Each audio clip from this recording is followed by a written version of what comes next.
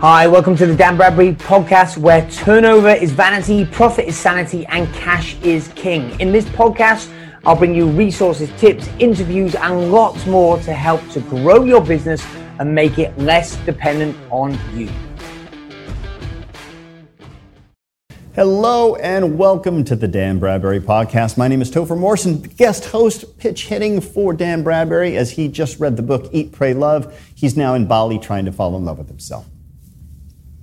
But I'm being told that's absolutely not true, and he's actually just getting ready for the Ultimate Entrepreneur, June 22nd and 23rd, where we are going to have an incredible mastermind over 2 days where you can come to the event. Tickets still available. And we can dissect your business, pick it apart, find out what's working, what's not, so you can crush it post-coronavirus time frame.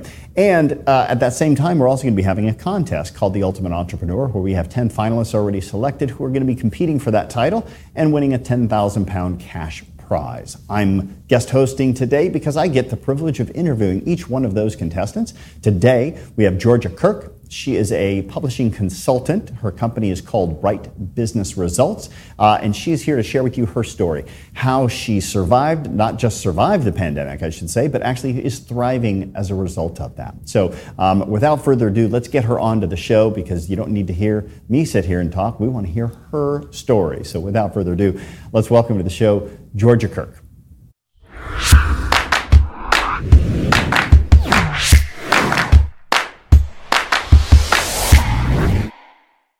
Georgia, welcome to the program. Glad to have you on the Dan Bradbury podcast. Are you excited to be in the competition for the Ultimate Entrepreneur?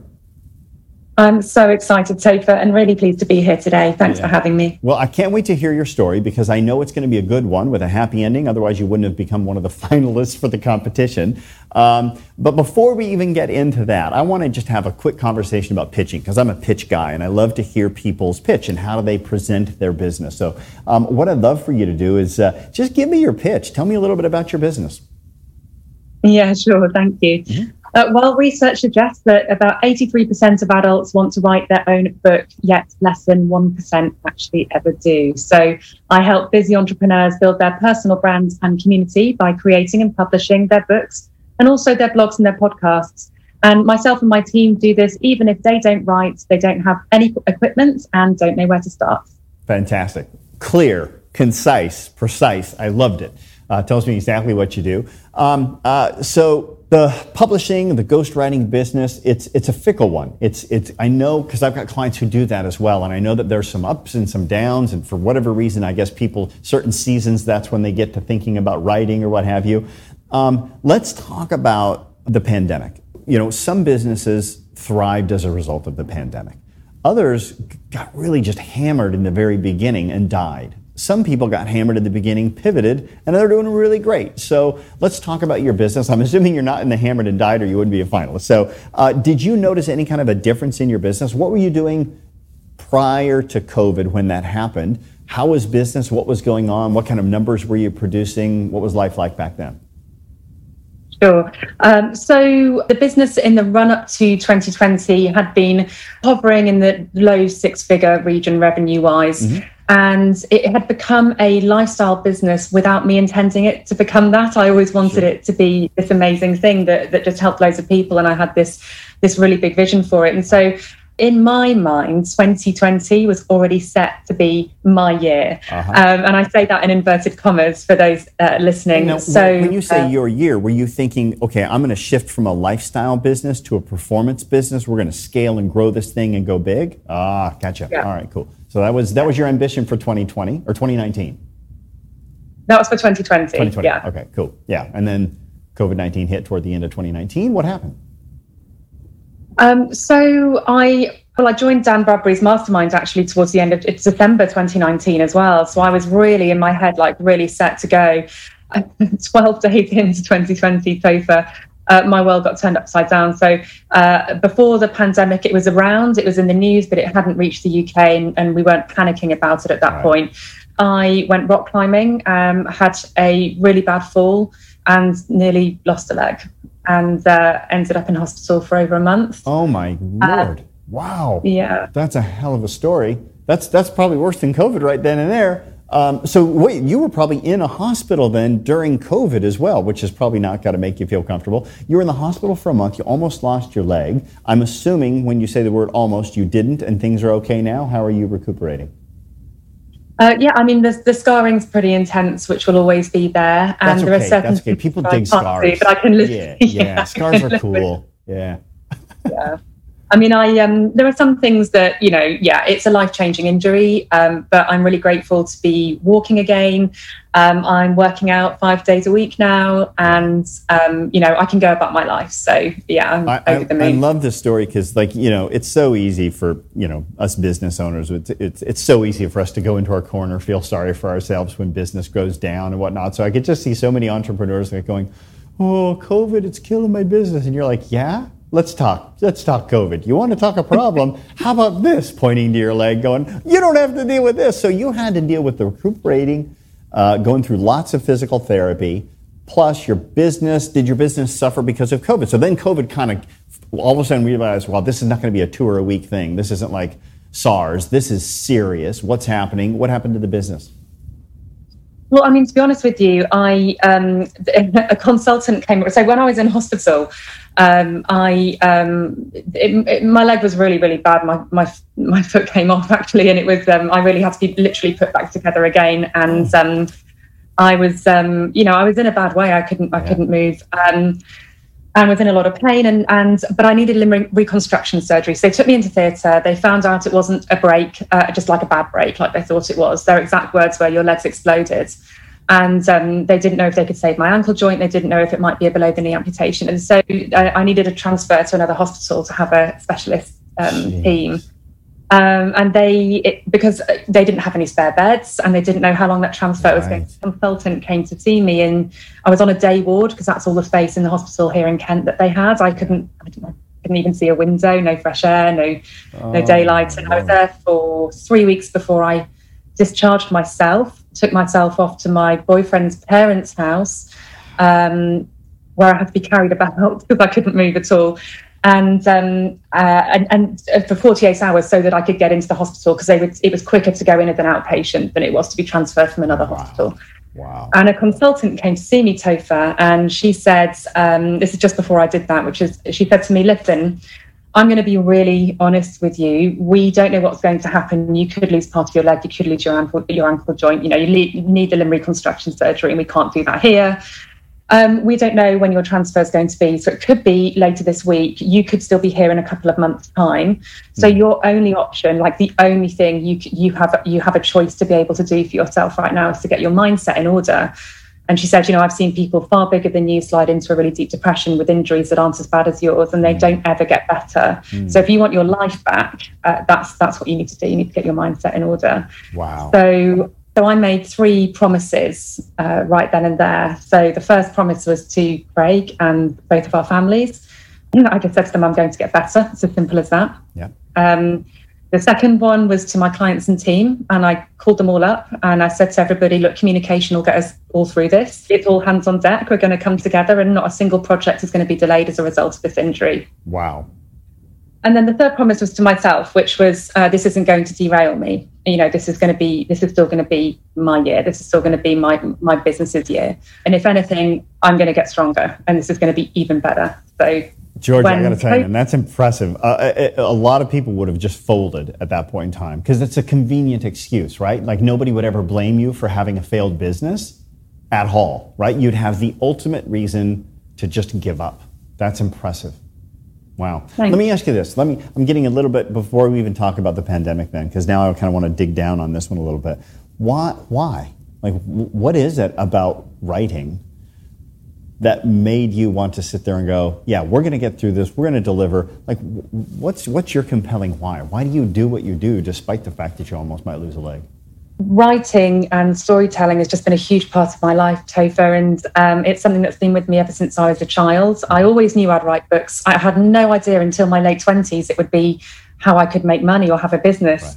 It was always with me, and my grandmother, we were really close, and she always nurtured that side of me. Wow. And just reading and writing, like my 7th birthday present, Topher, was a typewriter. I was a real geek. Yeah. And so for me, this was like, if I'm ever going to do anything, I can't think of a single thing that's more me. Like, it's completely who I am. And so for it to be what I do, it's not like a thing I had to do in spite of my accident. It was the thing that got me through my accident, because good distinction. the opportunity to be, the ultimate version of myself. So listen, at that point in time, you know, we can have this conversation about the pandemic, and we will, but like, I get it, right? Like, after dealing with that and still dealing with that when the pandemic hit, I could just sit there. I could so easily sit here going, "It's a pandemic, nothing compared to what I've been doing through already." So you had your own personal trials, but COVID was, I would almost think, it's a bit of a backseat compared to the leg issue. So it puts it in interesting perspective, right? Like, you're sitting there going, COVID schmovid.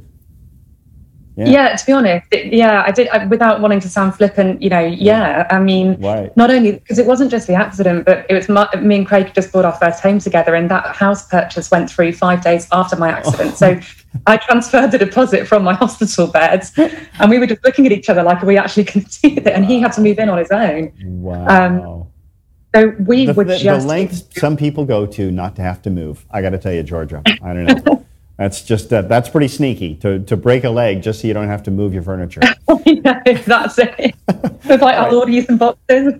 so let's take a little step back here. Revenue-wise, what were you doing in terms? I apologize if you already said this, but I was so intrigued by the story of your leg. What were you doing revenue-wise? You had a good lifestyle business. You said you were doing low six figures. That's right. Now I'm kind of getting back on that one. So, which is a great, respectful business, by the way. If you're doing a lifestyle business, you keep your expenses really low. You can have a pretty cool life hitting six figures with a small business. Then the pandemic hits, the leg thing happens. Did your clientele, did your business drop at all because of COVID? To be honest, no. We were so it could have done. And I remember the 2008 recession and the big credit crunch we had. I remember at that time, I was very early on in my in my career, but I remember it being like everybody's budgets just got locked down. There was no spending on marketing or training or. So I was very, very quick out the gate with communicating around, how is everybody doing? How are you? How's your business? And just placing the focus on them and just being very clear about how I was going to help them, bring them through it. That's great. Just totally focused on my clients and helping them grow. So you had just signed on with Dan's mastermind then. You're one of the newer clients for Dan. Most of the people that are in this competition, by the way, have been with Dan for 4 or 5 years. I mean, one guy's been with him, I think 10, 11 years. So you're probably one of his newer clients. I would assume, was there, tell me about that a little bit. Once again, derailing from the pandemic, but that's fine. Did you have to, because I know, one thing I know about Dan is that he is relentless for you knowing your numbers. You have to know, you live, in fact, I think on his website, one of his mantras is, we live and die by our numbers, right? So, was there an increased level of communication between you and Dan at that point in time? Just like, how do I manage the business with recovering in my leg? Did you have to do anything from a cash flow perspective to make sure that you were keeping expenses tight, or were you already pretty well down with regard to knowing your numbers and keeping your expenses good? No. So the words are my thing, but numbers were my weak point, which is the biggest reason I signed up to work with Dan. Yeah. What I found out during that time, I actually I fired my accountant, and I brought in a new accountant who's actually he works as like a financial director essentially. Mm-hmm. So we started to get my figures together, and I actually learned that whilst revenues for a lifestyle business, it's respectable, that I didn't know the difference between revenue and turnover. So what I thought I was doing, it was worse.